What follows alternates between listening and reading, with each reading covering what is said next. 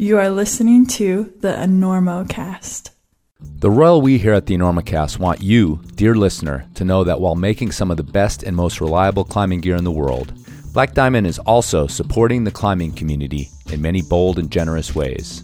Of course, Black Diamond supports big players like the Access Fund, but also littler crews like the Salt Lake Climbers Alliance. That support can look like wads of cash, amplifying an org's messages, lobbying politicians, or taking stands against billion-dollar boulder-destroying gondola projects. Basically, it's Black Diamond pushing their weight around to protect access. And the climbers at BD have not just talked the talk with BIPOC climbers, but partnered with Climbers for Change to offer Jim DeCraig grants to underserved communities. They have joined with the AMGA to offer SPI and Rock Guide scholarships that include door-to-door funding for participants. BD also supports other affinity groups including Memphis Rocks, the Adaptive Climbing Group, and She Moves Mountains. And the environmental orgs they support are too many to list here. So if you want to know how the folks at Black Diamond are walking the walk for the community, go to blackdiamondequipment.com and search under About Us for more information on where they're helping out. And maybe make a suggestion or get involved yourself.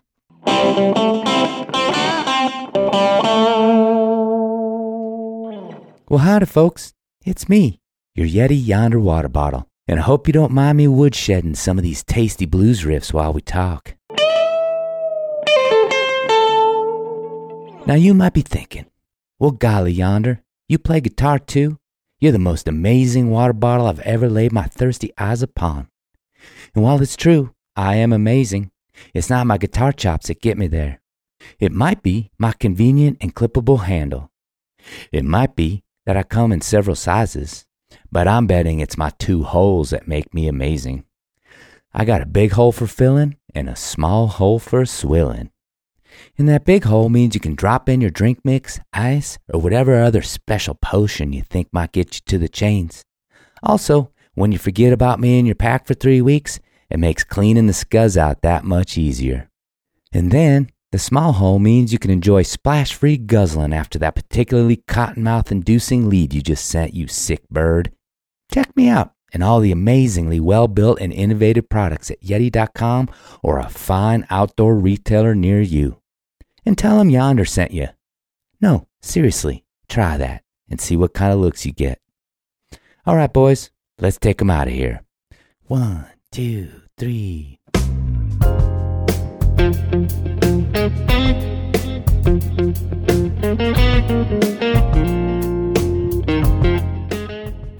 Listen, where are you playing in town? You playing here? We're doing the Enormo Dome, whatever it is. It's terrific. Oh, it's yeah, big place, that side of town. That's a big nice place. You sold it out. 20,000 seats. You really should. Look, you better get up there before you panic. Those pens are loose. You're very good. I have really enjoyed climbing with you. We'll make it. I don't think so. But we shall continue with style.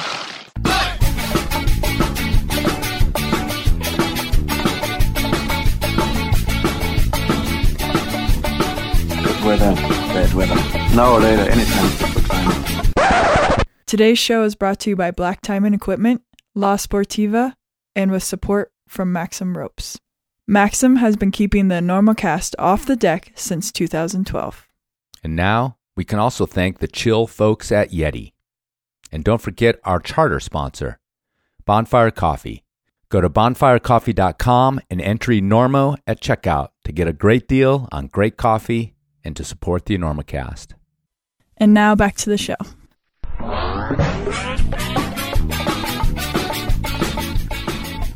Hello and welcome to the Enormocast. This is your host, Chris Kalous. It is November 8th, 2023, about 1 o'clock here in Colorado, and this is episode 274 of the Enormocast, a conversation with Swiss climber, alpinist, guide, Roger Schaeli.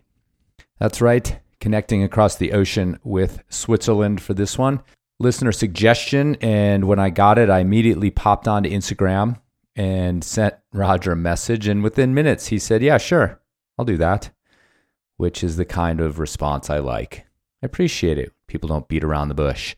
Anyway, we had a really good time, and I totally appreciate the fact that English is his at least second language. I think there's a few more ahead of it, actually. But he came on and gave us a good hour and 15 in English, which I appreciate. I'm sure that gets a little bit tiring after a while. Anyhow, before we get to that, I want to remind you that I'm going to be at the Michigan Ice Fest. The Michigan Ice Festival is February 7th to the 11th, 2024. I will be there in an official capacity doing things. I'm not exactly sure what those things are. Some live stuff. I'm not a speaker. I think we're doing like some separate breakout sort of Enormocast things. And, I'll be hanging around drinking coffee, drinking beer, complaining about the humidity, whatever. I'll probably go ice climbing too. Yes, sirree. Going ice climbing. So if you're interested in that kind of thing, my Midwest homies, I've got a really great following in the Midwest. I think podcasts are part of your daily climbing psyche more so than maybe out west where it's easier to go climbing. But yeah, I know you feel lonely out there in the Midwest sometimes as climbers. Also, it's kind of weird how, especially in the upper Midwest, there's sort of this just general disdain from the populace about exercise. Have you noticed that? It kind of happens out in the West too with the hardcore rednecks. Like they see you riding your bike or whatever, and it just makes them angry for some reason. They'll buzz you with their truck or roll coal on you or whatever it happens to be. Yeah, it's weird. Just like this anti-exercise, even if it's someone else doing it. So anyway, I feel you guys in the Midwest. So what I'm here for is try to insert some climbing psych into your daily lives when you can't get to whatever little crag you go to. I know it's hard for me not to go off on your climbing opportunities. I'm sorry. Anyway, I'm more commiserating than anything. So come check out the Michigan Ice Festival and say hi if you're up there. We can get drunk and argue about how great the climbing is in eastern Minnesota or wherever it is you live. February 7th to the 11th. All right. Let's get to Roger Schaeli. Do you know that name? You've probably seen pictures of him. Big smile, curly hair, not small muscles on this guy. And of course, since he's Swiss, he'll be in perfectly fit, very high-tech, brightly colored clothing. The Europeans in general seem to love the brightly colored clothing, don't they? Not so much over here in the U.S. I'll admit I get a little intimidated by these people. They seem to have been bred in a lab to send gnar, and it doesn't have anything to do with the junk show type climbing that I do. But as soon as Roger came on the screen, I knew that I was just talking to another dude who loves to climb. And as usual, I found more in common with this guy than not. Isn't that beautiful? Climbing brings us all together. And Roger brought it with some deep reflections, some great stories, some good laughs. Even though he was running a language that he's not used to, it gave us a full, solid, cross-cultural Enormocast here. So I hope you enjoy it, this conversation with Roger Schaeli. When you pull a new pair of mountain boots or climbing shoes from the box, do the possibilities for adventure seize your soul? Do you deeply inhale the essence and quality through your flared nostrils? Do you have to quell the urge to strip to your skivvies, pull them on, and bound around the house like a proud, lithe gazelle, shouting, "Look at me, look at me, look at me, I'm free"? Well, if you answered no, or even maybe, to any of these questions, then you're probably not wearing Sportivas. Yet. You see, the euphoria of getting a new pair of Sportivas, the quality, the style, the reservoir of potential energy simmering in their souls has been known to inspire mania, from the crustiest alpinist to the most sullen, sad-faced sport climber. So if you want to feel unadulterated, childlike joy in your life again, well, maybe put down your phone for 5 goddamn minutes. Or go to Sportiva.com, or better yet, your favorite shop, and stop, stare, smell, feel a new pair of Sportiva shoes. And then hurry to the counter and buy them before security gets there.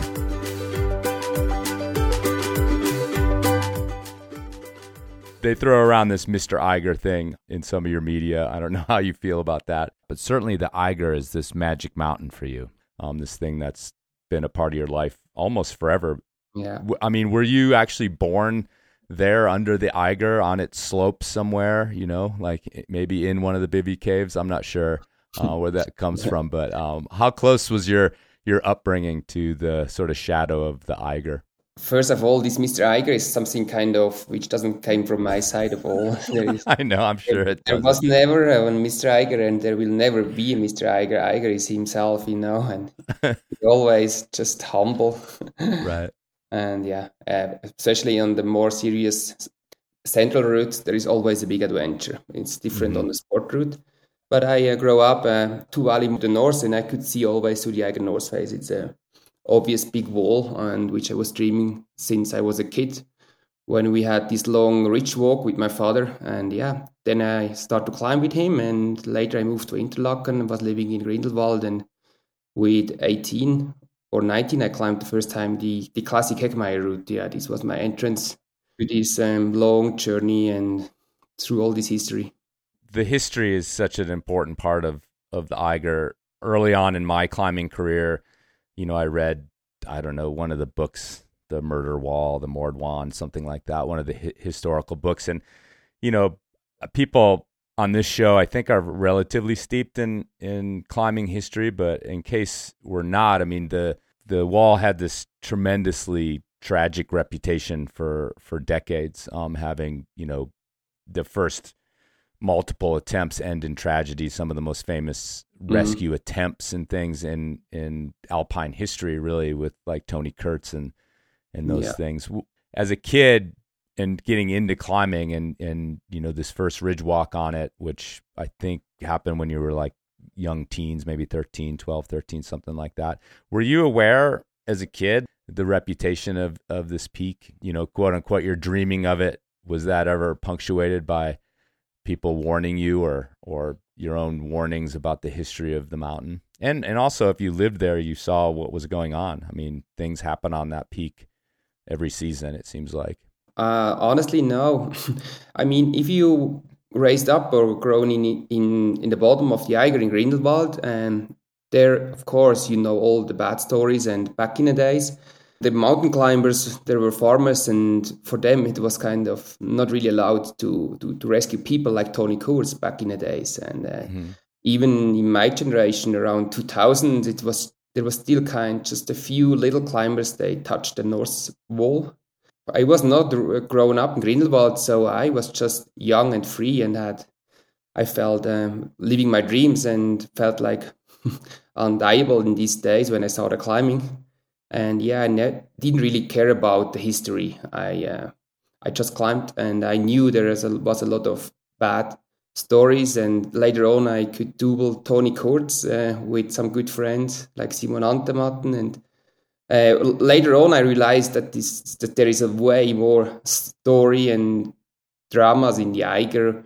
Later on, I started to read all these bad stories. But at the beginning, when I started to climb and to dream, I was just go for it, and also start climbing with Uli there, Steck, back in the days. I helped him on his direct line, the Young Spider, and for me, Eiger was just a normal wall to express all my needs and skills in winter and summer. It's an interesting thought to have this centered climbing culture that I think that you have in that region. The Alps are literally, as far as modern climbing is concerned, we call it alpinism because of the word Alps. It comes from there. And I don't think we really have such a place or a culture here in the U.S. where people are living sort of under these things that have been a part of everyday life. So can you describe a little bit about that culture? I mean, was climbing something that was a foregone conclusion for you as you were growing up? Did your friends of your age have the same kind of desires that you had, or were, like most places here in the United States, was being a climber, especially, this was a few decades ago, was it still a bit of an outlier to be a young kid of 10, 11, 12 dreaming of these sorts of things?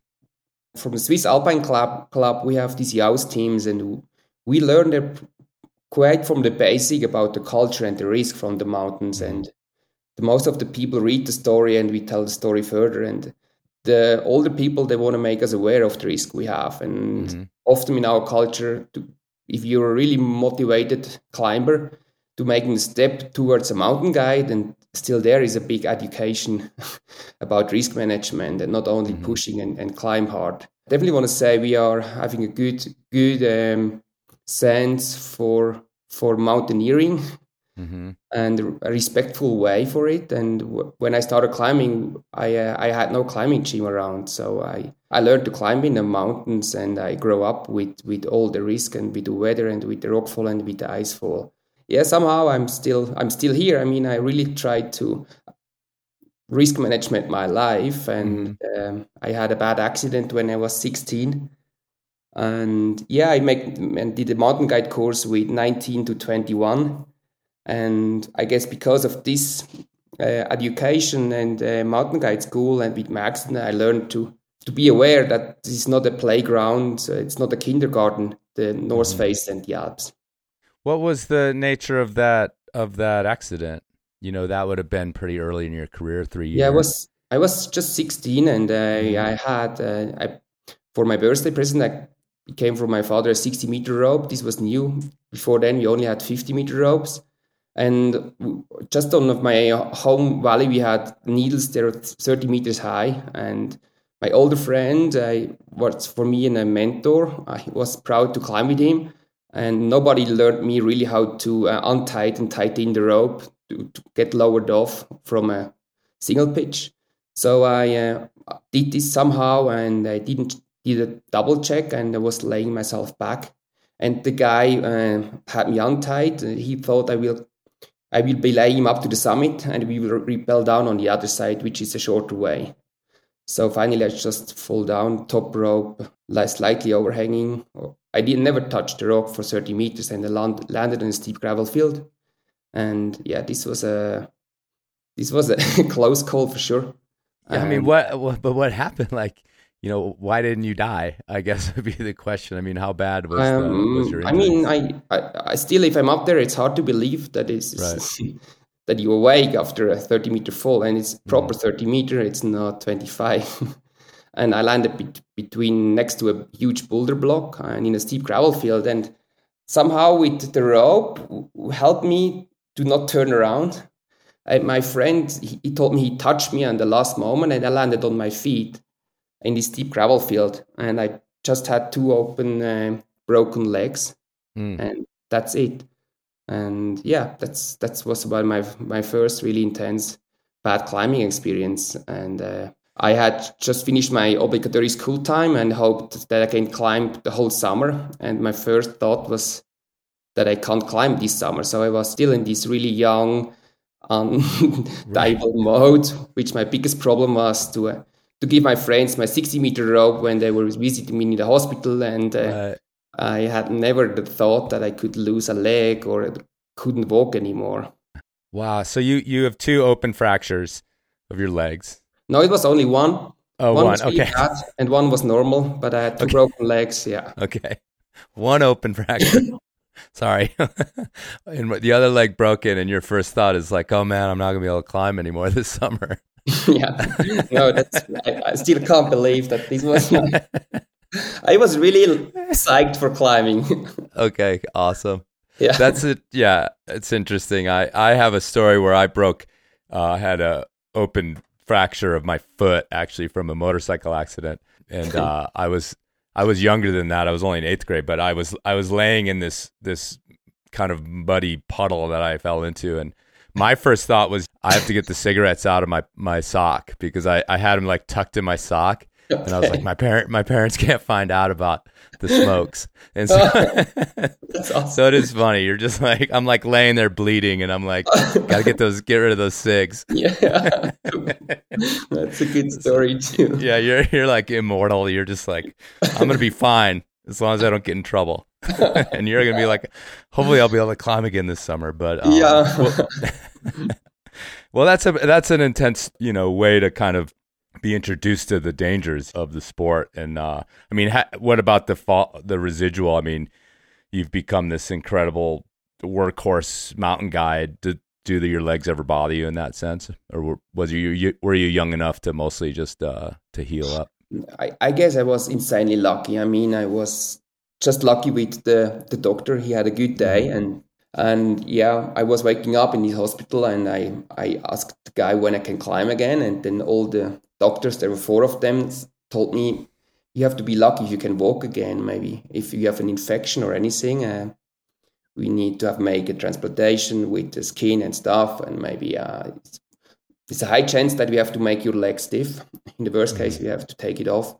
So I realized that this is not just a little accident, but my mom took a lot of care about the infection, and it healed really fast. And I went for a while in a wheelchair, and I started my apprenticeship as a carpenter and in a wheelchair. And they looked me quite with big eyes if I'm not in the wrong schoolroom on the first day, and said, no, I will walk again soon. So, but then I started to climb after 6 months slowly, top roping. But somehow I often feel like, Uli started to climb on the same mountains. He just grown up on the other side, and he started already free solo scrambling and climbing. And this was kind of something which inspired me from the beginning. But from this moment, it was a small agreement with myself. If I have the honor to climb again without big problems, I will take way more care and not climb free solo and stuff like this. And somehow pretty sure because of this accident, I'm now 45 years old. Because if you're 20 and you feel like undiable, which I didn't felt anymore, but Uri definitely felt like undiable. And I climbed sometimes with him, and I often have seen how much he pushed and climbed on the edge. Yeah, I guess on the other hand, I was lucky that I had this accident. Sure. Yeah, like I said, an early warning to the dangers. Yeah, I mean, and to do as much climbing as you have done and be 45 is it's not. I've even read, you've felt that, of course, luck comes into climbing, but decisions are also the basis of how we navigate through the mountains, and a little bit of luck and good decisions. You've arrived here at 45, and I hope, I'm certain that you appreciate that. Yeah, I do. I thought I just do it a little bit better if other people had accident, but at the end, you just realize you're in the same boat, We're all in the same boat. People, they do mountaineering, and you just realize this if you get older. Yeah, especially someone who climbs. I mean, you were talking about the middle area of the Eiger, famous for rockfall and things like that. And there's a point at which you're in a bit of a shooting gallery when you're in the big mountains, and anything can happen, so to speak. Yeah, no, it's true. I lost a lot of friends, sadly, already. Yeah, the list is long, too long. Yeah. I mean, I do this podcast and talk to alpinists all the time, and that's just a fact of life and a fact of death in the big mountains. But before we go too deep here, we're already into like the shaking our heads, wondering phase of the interview. But so let's take it back just a second to again your beginnings. You talked about climbing the Eiger at 18. I don't know if that remains a special ascent for you. Was it other than being the first? Did you feel like it was an important moment for you? Yeah, it's a breakthrough to climb the Eiger for me. Yeah, Heckmeyer. I had a lot of energy for sure, but I didn't have until then the climbing partner, which I could make the step forward. I tried a lot of time on the northeast side, which is the Lauber route called, and this is a super condition depending route, and we had often bad condition, too warm, too cold, and storm came up. And finally I was climbing with Uli on Young Spider a long day, and I opened also a page, and he opened a page, and then it was this super exposed pitch to the spider leg, and I thought, yeah, I can try, no worries. Finally, I did the first part, and after maybe a couple of meters, I could protect myself. We had there a bolt machine with us, hang on a skyhook and try to get to this ice spider leg. And finally, with this dry tooling climbing, I had a pretty big fall, and I landed head downwards. And it was already 3:00 in the afternoon, and Uli said, yeah, maybe it's time to go down, because, in the 3:00, the snow and rockfall starts because the sun hits the summit ice field. And yeah, this was a super intense day for me, and I could observe the condition again in the Eiger North face, in the Heckmeyer route, which I never climbed on this moment. And we rappelled down to this big Eiger window, and I just tried to find another climbing partner for the next day. And I called all my friends I ever climbed with, and then with an older friend who was already mountain guide, Marcel Frank, he was ready to jump in the car and drove up to Grindelwald, and we met on Eiger Glacier. And the next day we climbed the Heckmeyer route in a day. We took, 15 to 18 hours, more 18. And we ended up totally destroyed on the summit. It was way harder than we ever expected, and also the way down. And we slept on an Eiger Glacier in the toilet, 4 o'clock in the morning. And from this moment, I was just blown by the length and the difficulty and the exposure of what the Heckmeyer route can happen. And it was a new dimension for me, for sure. Yeah, I mean, did it build respect for that era, for what those guys did, with the tools they had and at the time? Yeah, it's crazy. Now, finally, as I already said at the beginning, I'm not a big reader, and I don't follow all the book of Messner and Bonatti and who else. Right. But if I climb the route now, even more before, or even in Patagonia, I definitely love to know the story. And it was just really insane that they climbed the mountains these days with this equipment. On the other hand, it's always hard to compare mountain ascents, even in our days, if you haven't been there in this season, especially in this year with this equipment, with this condition. So I have a big respect, but I learned it doesn't make sense to compare. It's hard to imagine because it's too long ago. And the mindset after the war or during the war, and they felt undieable. They were just on another planet, They were willing to take all the risk, and finally they were the first. They did it. Yeah, that's an interesting thing that I was just thinking while you were talking. Literally, is that I was like, the other thing is that for whatever reason, they seem to not. I mean, death was more likely than not, and they still went up there. We all deal with the risk, and on this show we talk about risk management, and it feels like that era leading up to the actual ascent. Yeah, they just threw caution out the door, and it was summit or die kind of an attitude that maybe that's been mythologized, but the statistics seem to back that up a little bit. Like, and you mentioned the war, and there was the period between the two wars, the World War I and World War II, that also spawned those first attempts on Everest, and a lot of those guys were veterans from World War I. And that war in particular, I think, made you have this whole different relationship with death. If you were sort of in the trenches and things like that. But at the end, it was just the right timing. There were really strong climbers, and what I often underestimate, that they really climbed hard back in the days. I mean, they were athletes. So 5+ is more 6A now, and the leader is climbing free solo with a rope under his wrist. Yeah. I was kind of surprised if I climbed the classic route. I really have to climb up here with this protection. Right. And then, I guess they were kind of mentally just better prepared to get through such a hassle. Yeah, sure. Their daily lives were much harder than our daily lives. So yeah, exactly. I mean, that speaks to why, like, a lot of the the climbers that came out from behind the Iron Curtain in the 60s and 70s also seem to be a lot tougher than the rest of the people.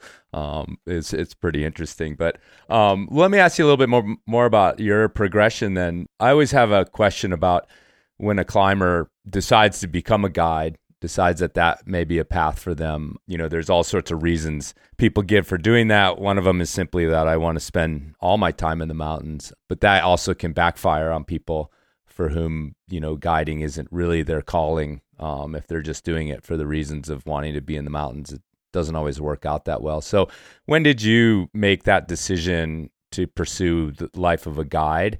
For me, I was with 10. No, I was 12. it was one of the rare summer holidays we had with my father and mother. We were in Zermatt, and he climbed the Matterhorn.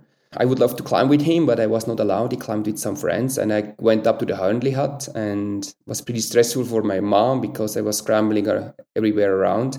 And finally, I could see these mountain guides who climbed the Matterhorn, and they get paid. And I thought, that must be the best job ever, you know. You do whatever you love and you get paid.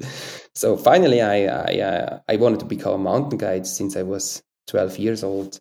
And we have to do a first apprenticeship before you can start education as a mountain guide in Switzerland. That's why I did the carpenter first.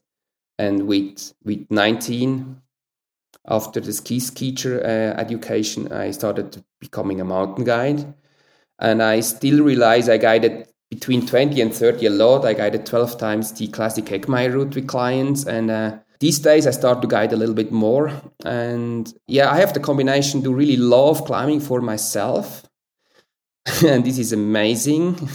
And if you want to make big climbs happen, like on the Eiger, you need the time to be kind of a professional climber. But from my natural, I'm more a mountain guide than an athlete, because an athlete, you have to carry, especially in Switzerland, in the Alps, a lot of pressure. We have a lot of people that make a living out of it.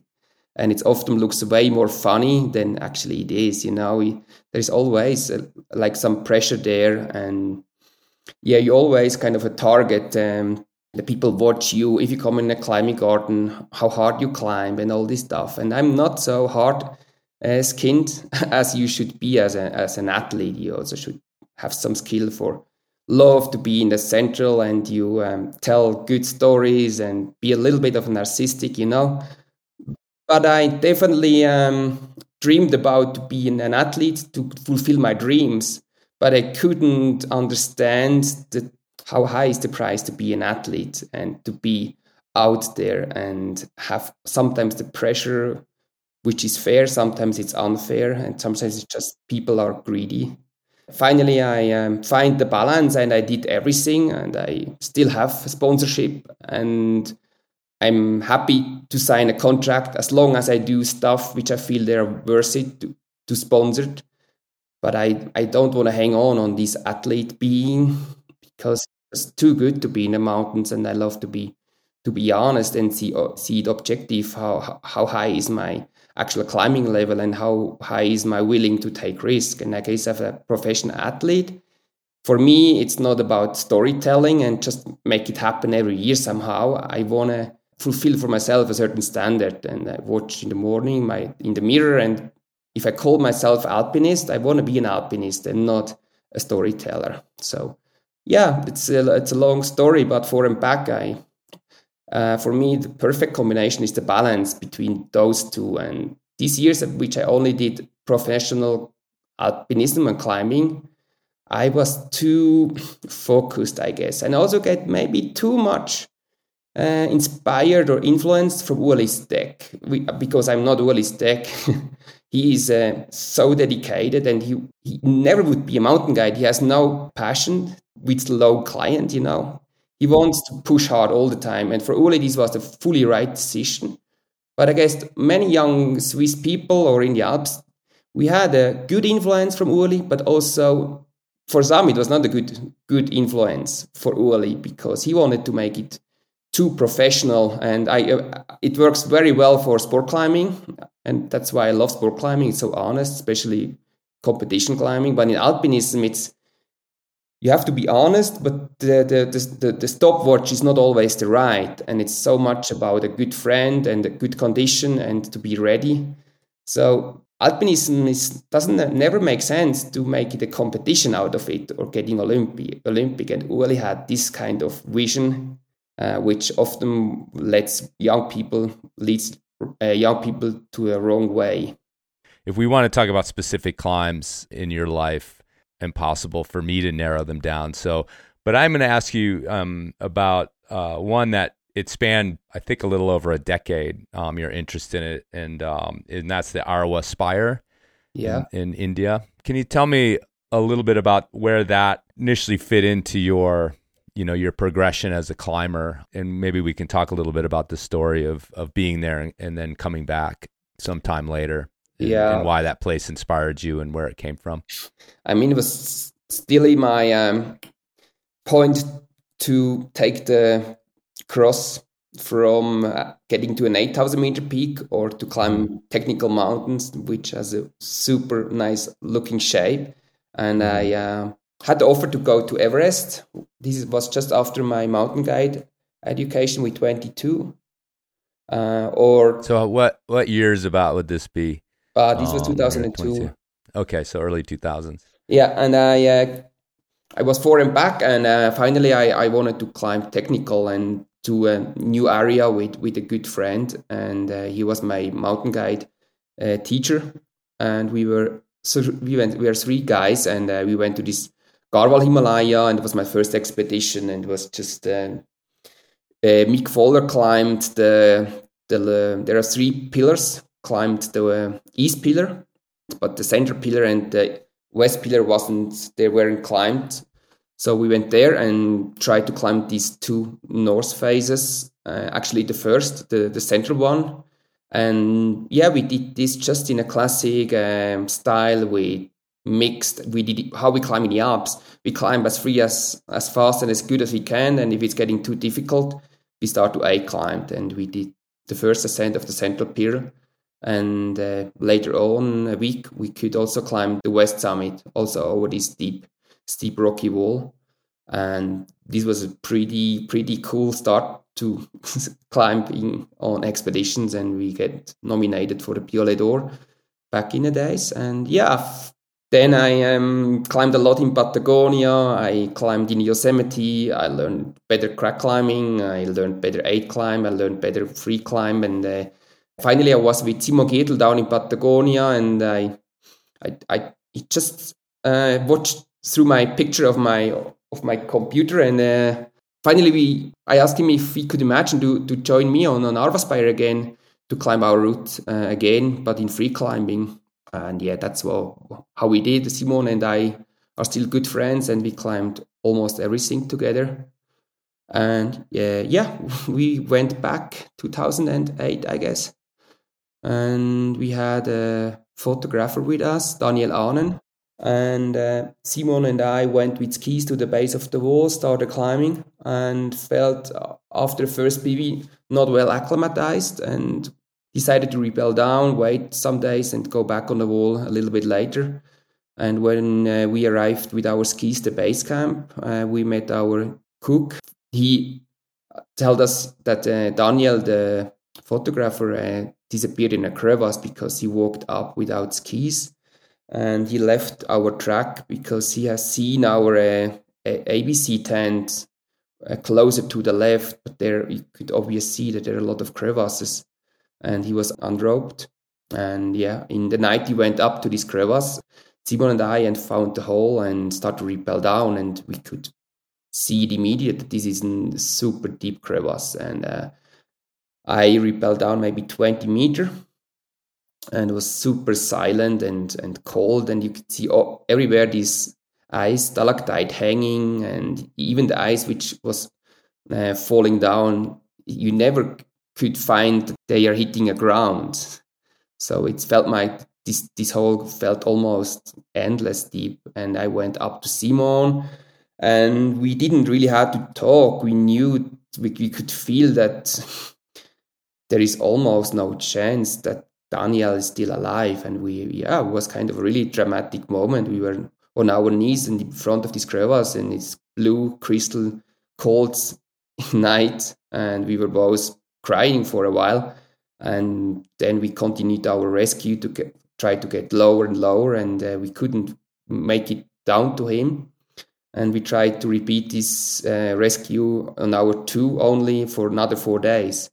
So on the 4th day, we went to a little notch where some snow gets stuck. Then I found a broken pole from Daniel, and our rope was more than 70 meters until this point. And I could break this snow bridge, and snow still fell down far to the bottom, and I couldn't see with my headlamps that there is any Daniel or any ground. And this was the moment which I pushed so hard, and we also were pretty exposed about the ice which was hanging above us, that we could get hurt or even bad injured from this super weird crevasse we were hanging way below.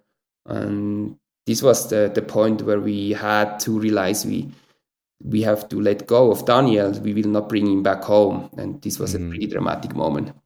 It would be a terrible thing to have to decide, but there's a point at which you have to make those decisions. And I mean, whether it's searching for someone in an avalanche or anything like that, people have faced that decision. How did it affect you going forward as a climber, or, in the months home afterwards? I mean, it still was pretty intense because I was in North Germany by Daniel's girlfriend and her mom, and I wanted to explain her what's happening. And if you come home as a professional alpinist and we're standing on a glacier, and you have to explain them that you not even make it down to their son or their boyfriend, not even to bring home, that's a pretty bad moment. And no, but it took some time, and I'm lucky that I'm kind of rooted in the home valley, which I grown up by my parents. My father lives in a mountain farm with no reception, and I'm surrounded still by really good friends. And yeah, I just take my time off. And I was also in this moment always ready to let go of mountaineering. So if I don't feel it anymore, because mountaineering gives me a lot, but I also in these days I was already aware that it takes you a lot. So you climb your whole life, but there is so much more to discover than just climbing mountains. But finally, I always found it's the best thing I can do. I love to climb these mountains. And I found energy and always the deepness to really do it for myself, to go back on this mountain. And I mean, I have the best moments in these mountains. I feel exposed. Everything which is unnecessarily, which I have here in my flat. I mean, I have the reception, I get occupied. But in the mountains, finally, in a serious role, I just have to become focused. And this feels real.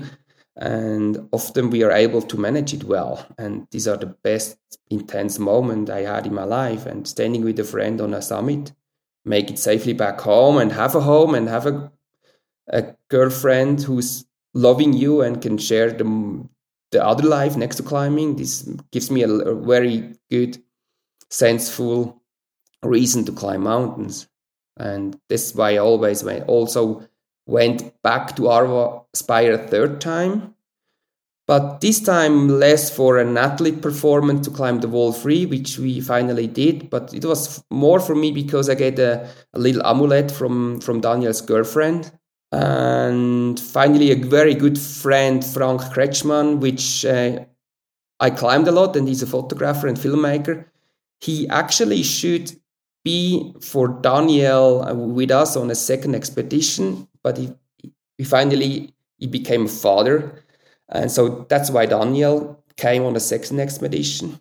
And then Frankie said he would join us, and he was a good friend of Daniel, and then had this goal for me to bring this amulet from Daniel to the summit to finally close this story for me, because I was really motivated to go up to the summit, and not, if it's get difficult, to just move on to another one. And so we went back, Simon and me, and climbed this north face again, which is cold and technical. It was not that much fun to get up. We climbed it free. It was not, for Yosemite grade, it was not that hard, maybe 511. But on this altitude, it feels pretty hard. And we make it to the summit free. And we was hanging with a little rope, Daniel's amulet on a summit of Arva Spire. And for me, this was a really important moment to be in peace with the situation that Daniel is still on Arva Spire on the glacier. Simon Gettel, is that how you pronounce it? Yeah, Gettel is difficult to pronounce. Yeah, Simon Gettel is someone whose name pops up. He's Italian, right? Is that He's right? Italian, yeah. He lives in the Dolomites. Yeah, he speaks a weird Tyrolean dialect, and that's the only language he speaks, but he's one of the best guys I know, yeah. Yes, I mean, tell me a little bit about, as an example of someone, who's been a solid partner for you, as an example for what you look for in a partner. These climbs are serious. These expeditions are long.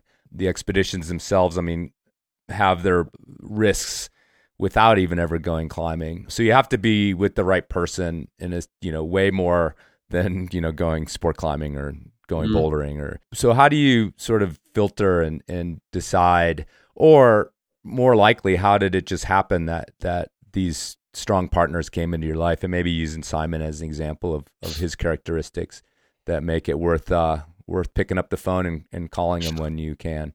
I would say I was really lucky with my climbing partners all my life, and I'm happy that I'm mainly a climber who loves climbing a team. It's also cool to climb alone in the mountains. It's more intense, but I guess it's more difficult. For me, it's more complete if I climb with a strong partner, a technical route, because both has to fit. We are two egoists. We are two people. It has to fit everything. So to climb alone is more or less, in this day, if you know to climb alone mountains, almost a little easier, I would say. So this is just a short B-side. I'm smiling because I sort of agree. I love to climb with my Grigri, and I climb 5+ without the rope, no worries. Right. In solid rock, but then I have a lot of ideas to climb a lot in mountains, but to climb in a more serious mountain together is getting more difficult, and I realize this more and more. But I often would say people climb alone because it's just easier to climb alone. But I had really good mentors. I climbed with Michal Bitelka back in the days. He's for me a climbing legend. He's the strongest alpinist I ever met. He's this Czech. He was moving from Czechoslovakia to Interlaken, and he opened the hardest route on Wendenstöcke and on Eiger, and he opened Corazon on the East Pillar of Fitzroy. And I climbed with him in Patagonia. I climbed with him on the Eiger. And I have Christoph Heinz is the mentor from the Dolomites. He did the badass first ascent to the Dolomites. He climbed on his honeymoon, Fitzroy, Rio Blanco backwards in 11 hours alone. Still one of the fastest. Is he still married? Yeah. Yeah. That's more the question. Yeah. Anyway. No, and I was lucky. A great honeymoon. I'm just gonna go climb this thing by myself, baby. You'll be fine. No, he's one of the most intuitive climber I ever met. Cool. Yeah, and I mean, I had influence on Robert Jasper. I have influence of Walter Hungerbühler. He was the guy who first climbed Ferrari route solo. So these were my mentors, and I learned a lot from them. And once I want to climb the 6 North Faces into winter while I was guiding 2008, and I wanted to climb the Trecime North Face with Christoph Heinz, and we started, but he felt really sick, so he had to bail. And I was back in Bruneck in the Dolomites, and fourthly I thought if I try alone with the rope, but then he said, you should call this Simon.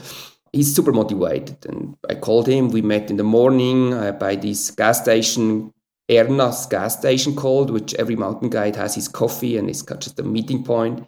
We went up to the Trecime, we climbed it, went back 4 o'clock again by Erna for another coffee. And this was our first climb together. And even if I just understood later on that if I speak my Swiss dialect and Simon speaks his Arntal dialect, I always thought, okay, he speaks dialect and I speak dialect. I understand him, but he will understand me for sure. But later on in Patagonia, on a bad storm, when I started to speak Swiss German, and in Chaltén, when we were drinking beer and having fun, he was always fine with my dialect. And he said, yeah, it's okay, Roger. Yes. yeah. He always said, yeah. And back on the summit, he said, Roger, now you have to speak High German with me. Others then I get mad. And since then, I always have to speak my Swiss High German. But we understand each other without really the same language. I mean, it's just, it feels like a little brother. And he's just in his bubble pretty much. I mean, he learned to be a professional mountain guide, to make an athlete, to make a living out of it. He can make really good stories and footage and videos, but he loves to be exposed in the mountain, and he's not the best sport climber, but he learned to handle these Dolomites, splitter, techie climbing, sketchy, committed, and he has the heart on the right side. And to find a climbing partner like Simon, and did 12 expeditions and 5 first ascents, and always coming back home as friends. Like now we went back on Meru a second time, which I tried with John Villanueva and Mathieu Menadier.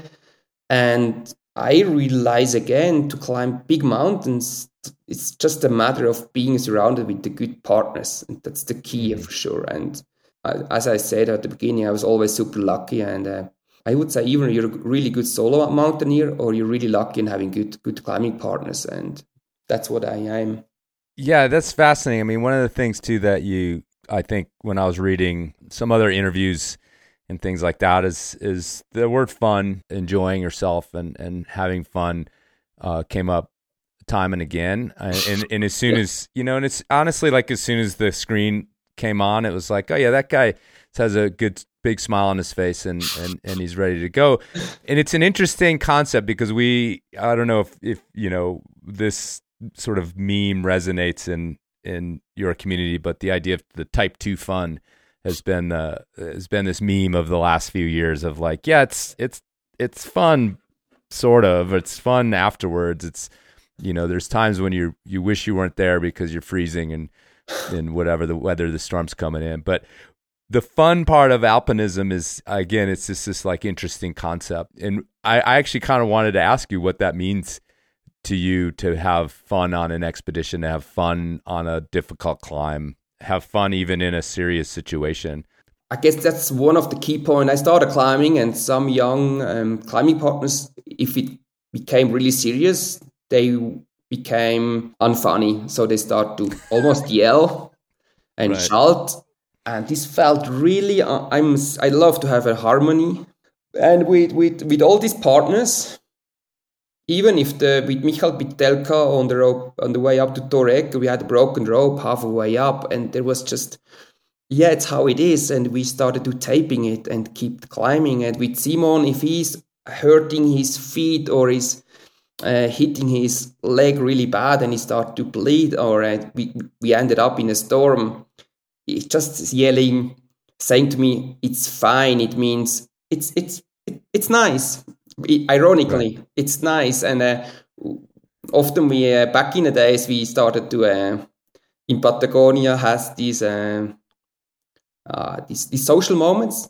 We had sometimes a cigarette with us, even if we didn't really smoke, but we calmed down and we were in a stressful situation, and we could start to think, what is the next step really we have to do before in this shitty moment we do a wrong decision, or we were using snuff tobacco, or Simon was willing to bring a beer up to Passo Superior, and we always this kind of little bit of humor, like with Simon Antematten, the strong Zermatten guys.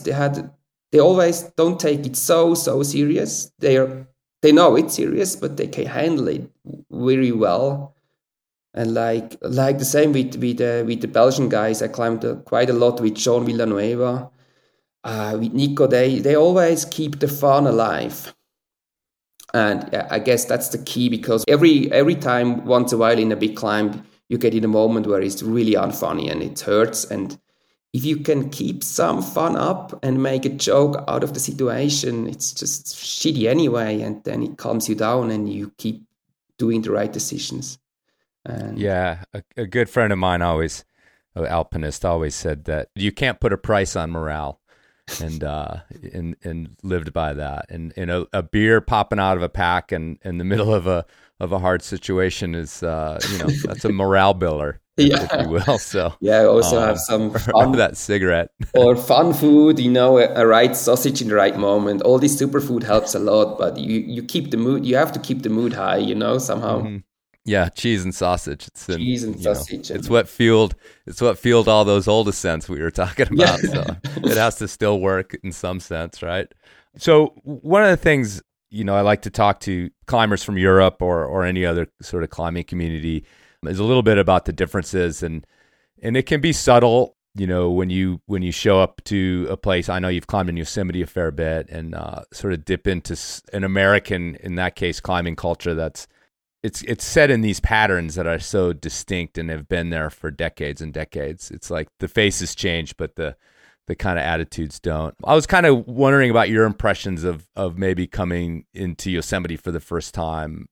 And again, like, even if you don't really follow the history, I think you can't be a climber without understanding what, Yosemite, for example, means to the climbing world, and at least have whispers in your head of some of the great stories and climbers that came out of there. So what are your impressions, or what were your impressions like the first time you came to the States, or walked into a climbing community like that? Yeah, it's a good question. I mean, 2003 was my first trip to Yosemite, and I started climbing in the Alps, I had no idea about climbing history and climbing technique. So yeah, that's kind of pretty stupid, but it's always fun part 2 afterwards. But then later on, I was maybe 7 or 8 times in the Yosemite Valley, and of course I start to read more, and I get these nice guidebooks, and I met a lot of good people, and being in a Camp 4 and listening to, I was knowing Dean Potter pretty well still then from Yosemite and Patagonia, and the Americans are really good in telling stories. With the Valley Uprising, you start getting more into it, and then I felt a way bigger respect about this granite climbing, because we are kind of really good all-around mountaineering climbers and good limestone climbers in this technique, which skyhooking and go for it and place another bolt. But I always felt more inspired about what I was not so good in climbing El Cap, fast and smooth and free climb. And I always get my ass kicked so bad. The first 2 weeks, I had too tight shoes, and I couldn't climb off-ways. And I compared 511 with the French grade, and normally I climb 7C without a big problem, 8A if I'm in a good shape. But here it's and I did all this mistake you ever could do as a young climber in the Yosemite. So I tried to climb this Astroman. I climb freerider on site, which I had no chance with Prima Ballerina shoes and with shorts and with shirt. And so yeah, no, but still this year I was back in Yosemite, and I climbed again these snows for the 3rd time. And yeah, I climbed it 2 times in a day. Now I climbed with my girlfriend with holing, and we had, of course, 2.5 days. And yeah, all these local SAR climbers, they just crash beside you and climbing in a half a day. That's just normal. And I still love how confident they feel in this 510, 511, 512, which we don't have the meters of this proper granite, slabby, slippery climbing. And it's, for me, it's always more inspiring, which I'm weaker in. I want to tell you this story because I was listening to Alex Honnold's podcast as well, and they describes about technique converts to power with this strong 60-year-old sport climber from Vegas. And Alex, on one point when I was listening while driving a car, he's saying to me it was about the harding slot on Astroman. To imagine he climbed this on layback. He's such awkward imagination to climb it. And 2003, when I went up and I had no mentor in the Yosemite climbing, I was stuck there in this harding slot. No, below, actually, you can easy rest. And I looked up to this huge slot and had fucking no idea how you managed to climb this harding slot. And yeah, I had my lady girlfriend, no, not girlfriend, mountain guide friend with me. And I said to Mary, oh, I will try to get out on layback. And I went out and I started to sweat in the sunrise. And I tried to climb back. And then I realized I have no chance to climb it back. And these days I was often going fully in, like it was 24. And I start climbing, keeping up on this edge on the harding slot. And it get harder and harder. And I was sweaty. I was screaming. I was my hardest climbing moment ever.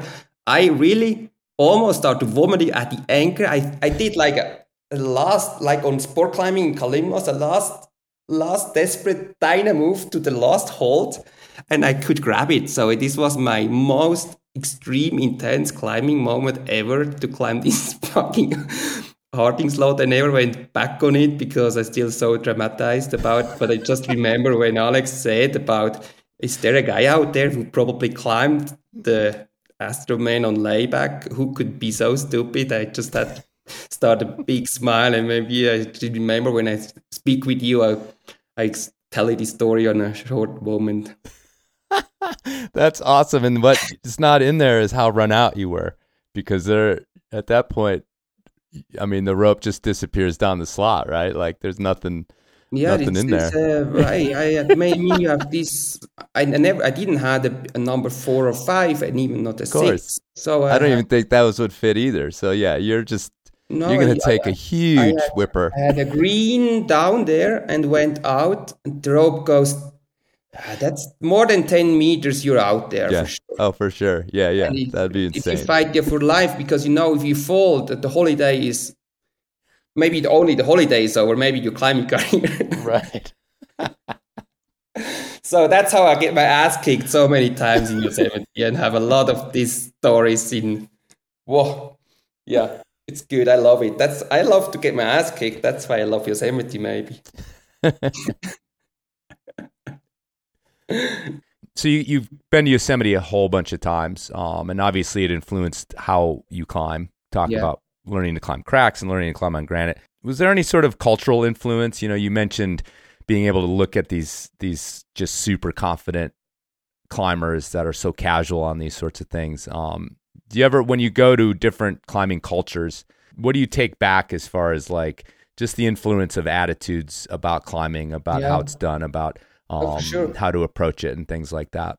For me, the American culture has kind of a bigger influence. I mean, the people seems to be more relaxed, and that's why I also love to climb in the US and in Canada. And often I feel like we're in Europe, everything is so tight and we are so close to each other, and the valleys are so deep and there's so many people in. There is not the room, and the people are too close to each other. And the American climbers, even if you met them then later on in Patagonia, some of them they take it really serious, but often they're more chilled. And of course, the American language sounds, as a Swiss, relaxed, more cool. If they speak, it sounds relaxed and confident. The professional culture is lower. I feel back in the days, there were people that just climbed for nothing, for food. Example, in the SAR team. And we in Europe, we have more the culture to having more backups, insurance, healthcare. And my older sister always said to me, how can you live like this? You have not, back in the days, and if you're older, you have not a rent with 65, because I still lived like an American climber, I felt like, or people in Patagonia. But we had this influence, like I would say, from these athletes. I mean, we have this Roger Federer, we have these ski racers, we have this. It's more like a metaphor. We have this Uli Steck, and he's like really a machine. He's workaholic. I belong more to the culture and was more inspired to go for it and living your climbing dreams. And I really was always really inspired and love to hang out with these American climbers. And later on, I could learn a lot from Rollo Caribotti. He also climbed a lot in Yosemite. And I was more attracted if I was in Yosemite or Patagonia to hang out with Americans or Canadians than with the Europeans, actually. It's interesting. Yeah. Well, thanks. It made it sound good. I, sort of agree with that to a certain extent of what I've seen as well. And maybe it is like I wouldn't say lack of professionalism, but professional climbing in the United States, even at the highest levels, is, again, nothing compared to the sort of level of fame and pressure that can come with a professional climbing in Europe. And, people, we keep mentioning Yuli, but I mean, we can talk about Janja Garnbret, to like these international, full on hyper celebrities with their faces and names everywhere. That almost doesn't exist in North America, that level of fame that crosses over into mainstream, being sort of mainstream famous. So, but at the end, I guess you have just way more people and way more climbers, and I feel like in the whole history there were always these extraordinary people. They brought the climbing further, and often they're switching back and forth from North America to the Alps. And maybe had it on both sides. But often it's more inspiring to see further than closer.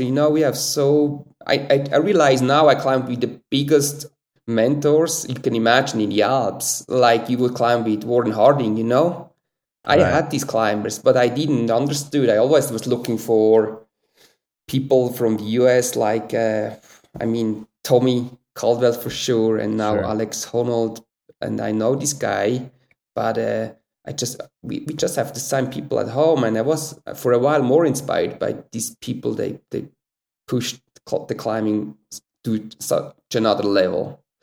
I guess. Well, it's interesting that you mentioned people who switched venues and could come and do amazing things in both sides, because I've often said on here that the history of Yosemite, two Bavarians had to show up to kind of kick some stuff loose and open the door for free climbing on El Cap, because I think at that time the culture was just sort of stuck in this repetition, and the Hubers had to come and be the new eyes that said, okay, here's what can actually happen.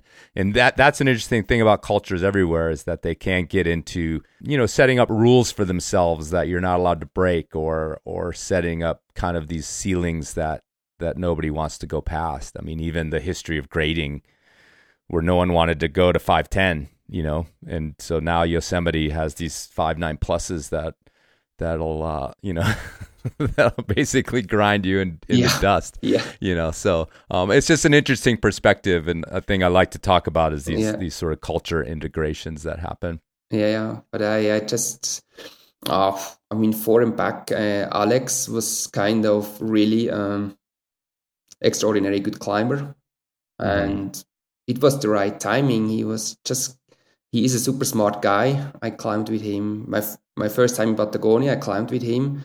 Then he just climbed the Hustle Brundle free solo, and he's a mathematician guy. He counts, and it's really inspiring what Alex did in Yosemite, and Thomas as well for a long time. But there was just this little open door, and just at the right timing. It was a coincidence of luck, because I thought the Americans were just there. It was just these couple of years, nobody really pushed. And this can happen now in Chamonix or in the Eiger, and now the world becomes more and more international, that so many Americans live in Chamonix, and now the Chamonix people are going climbing Yosemite. But Alex and Thomas just hit this little gap. And later on, they just start to wake up the way more Americans. And I don't know if how much that Tommy get influenced of these guys, or he had other mentors for sure. There's an expedition that comes up again, sort of stands out, an expedition to Greenland in 2010. Yes. Is that a standout expedition in your mind as well?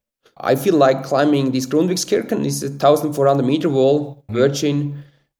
Wow, and we're pretty lucky we could climb this wall on free climbing, and we had a great team. Simon was with us, Daniel Kopp from Zillertal, and Thomas Ulrich, he's a mountain guide too. He's an expedition specialist, and we're kind just of an amazing good team within a pretty cool place. And later on, I climbed so many good climbs, which if it went too smoothly, I just take it as granted. It was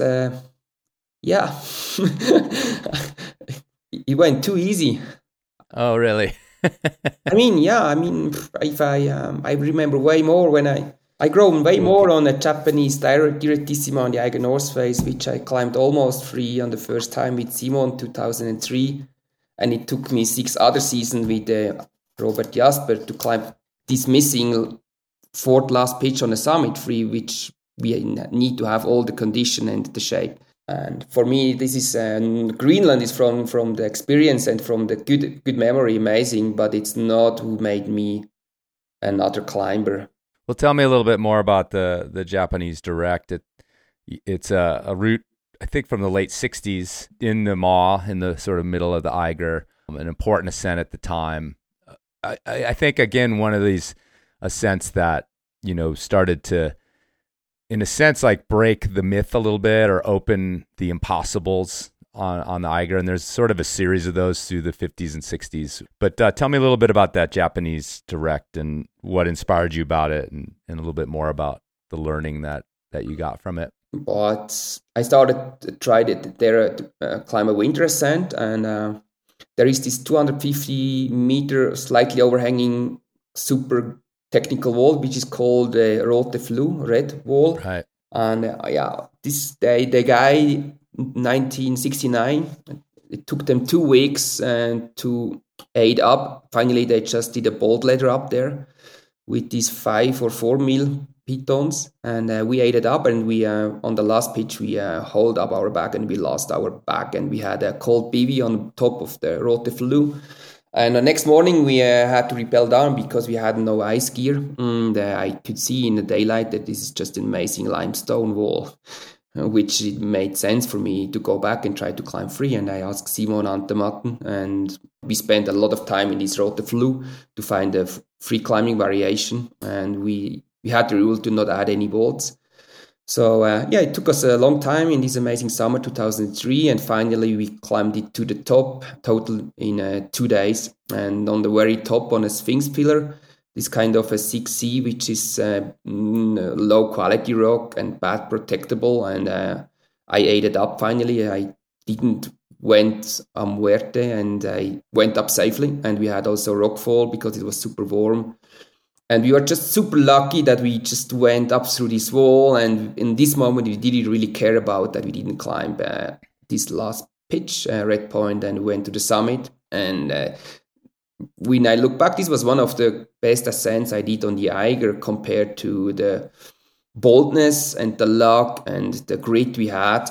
And yeah, we missed one pitch out of 45. And and that's why I feel sometimes it's overgraded, the Red Point in big serious mountains. Right. This is a little B-side story. I feel it like it's always really, really important that you explain how it really was. You have to be super honest. It's important, free climbing, Red Point climbing. But sometimes Red Point climbing, if it is not in Reticon on Silbergeier, it comes to bigger mountains like on the Eiger or in the Himalaya or in Patagonia. If there is missing a one Red Point, the big media, 8A and U, they don't care about if there is missing one Red Point on 45 pitch. And we get quite a bad influence of making it happen to climb all the routes free. And if you missed one pitch, it was just almost for nothing. And that's why I feel like young people, also on the Eiger, sometimes they bailed on bigger routes because they underestimated and they didn't try to get up and learned and took more effort and tried an easier route, which they could send and Red Point, and they had a big article. So that's just a little B-side story. So I really feel like it's cool to climb everything free, if it makes sense. But to climb as much free as possible, this should sometimes become more attention, I feel like. And to climb 6 more years with Robert Jasper, to climb this, we did a little more director variation on the Rote Flu, and finally you had to fit everything together to have the right condition. And finally I could climb this 6C free. I learned a lot in the mountain. In the Eiger, I spent so much time. I was more relaxed. I could protect better. I was less stressed. So at the end, it was not so hard. I could feel that I did a step forward as a mountaineer, climbing in this alpine, limestone, serious, shady, wet, icy, dry in this kind of climbing, I was on another level. But compare again to 2003, this was just amazing. And 2009, we did the first repetition of the Japanese, and we had quite a big news in the Alps. But for me, it doesn't make sense, because the big news should be 2003. And with the amount of time we spent for 6 other seasons to climb one more pitch tree is almost ridiculous. So we should go to Yosemite or to the Karakoram and climb more. So sometimes, that's my story about the Japanese direct on the Eiger. Yeah, then it's like, I always say, it's like you get to the point where, the old time card that you punch when you used to go to work. I don't know if you ever had to do that. Yeah. But, you press it and it punches your time. It's like you got to set one of those up at the bottom, because that's kind of what it starts to feel like. You're like, all right, here we go again. Yeah, no, we back to work. Honestly, I could say sometimes I'm a little bit really proud about the Japanese, and I really have this good side that I have a hard time to letting go a project which inspires me. So sometimes it also would make more sense to move on and let it be. But beside this time we spent and PV on the Eiger, the Japanese was wet, we started to open a route which is now the nicest multi-pitch route on the Eiger. This is Odyssey. So if I'm honestly, we did in these 6 years almost a B-side project. So and now this is really amazing free climb kind of series up to 8A, and that's the full story actually. Real quick though, you talked about imposing the rule to not put any bolts in on the Japanese on the rope flu. Like, what did that climbing look like then? Are you banging in pitons on the go? What did that climbing look like? It sounds intense. Yeah, no, it is something like that. Intense, but after a couple of days, you get used to the Eiger North face that there is on the left side. On the Hinterstößer, some rockfall, and you get close to the wall, and sometimes you have some rockfall over the wall, but it's deep enough. And there are a lot of old bad pitons. If you clip them all, there is a high chance that a lot of them hold you fall. Sure. And on the anchor, we were kind of advanced enough that we find with Camelots and some pitons a good enough anchor that the anchor is safe. But it's still, I would say, more sketchy. And if you would just add some super good steel bolts, the whole spirit of this climb would be gone, I feel like. Because I know for me, I'm not the best climber, but I climb almost in the mountains obligatory the same rate that in sport. And that's what I did the whole life. That's why I'm good in it. That's why I'm not a better sport climber. And now, back in the days, we had a long discussion with Robert that what's the next generation is doing with it, because they say there were bolts, we should add them. And we did the decision that we added 2 proper bolts on the belay anchors, that there is hopefully no need to add bolts in the middle of the eight later. So but right now nobody repeated this route, and but I guess for a really strong sport climber, which many out there, that's the rotary fluid to climb up to maybe 8A, maybe 7C plus. It's really fun climbing. It's good.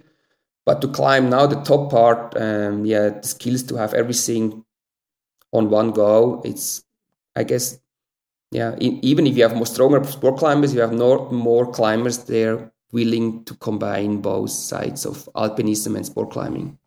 So, you're 45, is that what you said? Yeah, 45 this August. So you just turned 45. We've been reflecting on, your survival being never guaranteed to get to this point. It's not what we typically would say is an old age. I'm 7 years older than that, and yet within the style of climbing that you do, and within climbing, you're creeping to that other side, a place that you never thought about when you were in your 20s. Someone who can reflect on multiple expeditions, close calls, lost friends, a climbing community that's changed, the Eiger itself, a moment maybe to reflect on how much that has changed, just due to climate change and it's a face that I think has probably seen very, very dramatic changes just since you started climbing on it. Definitely. So yeah, a moment of reflection, at the ripe old age of 45. Yeah. What do you think about in terms of keeping going with this lifestyle? What it's taken from you, what it's given you. Are you the type of person that finds themselves up at your dad's farm, disconnected and reflecting on this life that you've led? I had a pretty good life until here, and I'm super happy that I'm healthy. I mean, that's cool. Mm-hmm. I can walk, I can climb, and deep in myself, I realized that has a super big price to spend all your life in the mountains, because there, as I said already, there would be way more to discover in this world than just climbing mountains. But I love it, and I still feel that this was the right choice. But I don't overestimate it to be a climber and alpinist. We're just human. And often we're pretty egoistic, and we do always stuff for ourselves. We need support, we need climbing partners, we need sponsors, we need clients, whatever. And I love to give something back, just a natural circ. I'm really happy to give some advices to younger climbers if they want to listen. Sometimes they do, sometimes they don't. I was super happy lucky and thankful that I had good mentors. They still wanted to climb with me. I could carry more, climb faster, but they had the strategy and the tactic. And I would love to keep a good climbing spirit. And it's just because I love it. It's somehow senseless to speak a lot about climbing, but somehow that's also because I love to be here in this podcast. I feel like we are a small culture, and we will be rolling on, and it's always the same. But we have to learn from each other, and we have the chance to speak more openly from North America to the Alps and forth and back, and we know each other. I know so many climbers, and just be more honest. I would love that the people, the mountaineer, the idols are a little bit more humble, a little bit less narcissistic. Everybody has a little part of narcissism. But if you can see this, that you have it, it's fine. But if you don't recognize it, we are just surrounded by egoists, and we should have more people. They're more open and more loveful and love. That's what David Lama said. We don't need more successful people on this planet. We need more people with love to the next person. And yeah, sometimes I'm almost tired of all this communication and the egoistic people and climber and all what happened on the mountain. But somehow it's a part of me, and I love it too. And I want to do my best to give something back as good as I can as a climbing friend.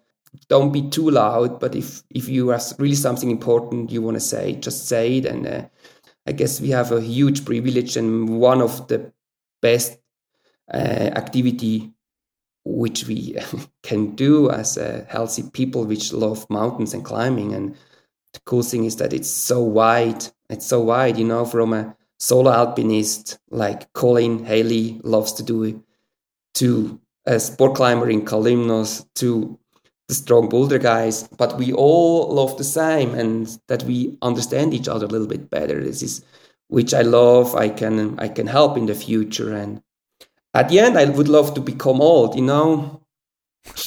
I often feel like 45.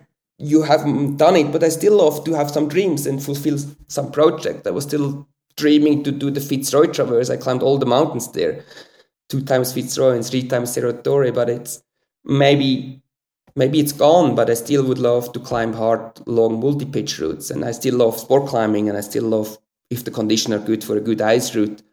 And I still dream to go to Karakorum, and I'm still guiding, and I'm flying a lot and paragliding, and I want to make myself aware that I bring it back home. And many older friends like Erhard Loretan or Norbert Jos or Uli Steck, they now Hermano Salvatierra died with 65. He was an idol of mine. I met him in 2002 in Patagonia the first time. He did all the badass first ascent of Cerro Torre, and now he died with a client on an easy climb. So we are all in the same boat, and we have to stay alive and speak with each other in a good way, but don't take it too serious and have some fun and have some self-ironic. I guess that's what I try to keep it up. It's like, I don't know, 8 p.m. there, something like that. Yeah. What's the next thing you're going to climb? Oh, I climb sport route here on my local cliff. It's on a Panina Pass. It's high. It's on 2,000 meters. And yeah, I mean, I am working on. You headed there tomorrow? No, tomorrow I'm a little bit in a shitty situation. I have the big honor to give a new presentation about the 6 North Faces, which I did with Simon in a row. But I get so stuck in my computer and I am scrolling pictures for and back, and I don't get any further. And yesterday I could guide an easy climb in my local climbing area, 8 pitch, and it was just a super good day in this super good fall weather. So no, I get stuck in a computer in this good weather, and maybe traveling to my friend Frank Kretschmann to Nuremberg, maybe helping me a little bit to get out of the mess. And I met Alex Megos again and Dicky Korb and some friends. Right on.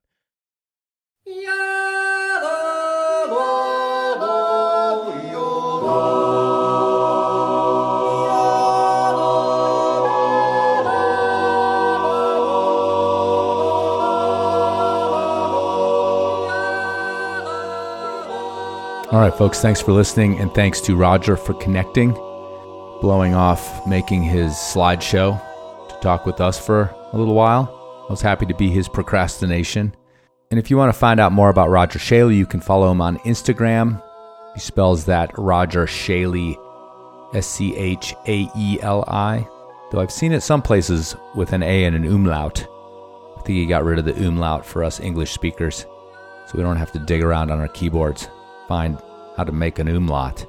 Also, I make fun of climbers for having out-of-date websites, but Roger's is kind of amazing. It opens with some drone footage of him, I believe somewhere on the Eiger, and there's a lot of great stuff on there. Great footage, great photographs, updated trip reports, not the usual climber blog post from 2017 that says, well, I haven't posted in a while. Anyhow, check that out. It's rogerschaeli.ch. But if you Google Roger Schaeli, no matter how you spell it, you'll probably find his stuff. And I loved in that interview some of the words that he made up. My favorite one was undieable. Much easier to say than immortal, and much more descriptive. I think much more accurate to climbing, undieable. It's more frank, less mythology. I almost named the episode Undieable, but I don't want to make fun.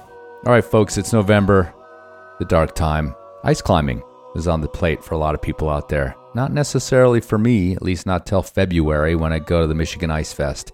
In the meantime, the western slope of Colorado has great winter climbing. Winter rock climbing, that is. So whether you're a sun seeker or if you're hiding out in some deep, dark gully, don't forget to check your knots.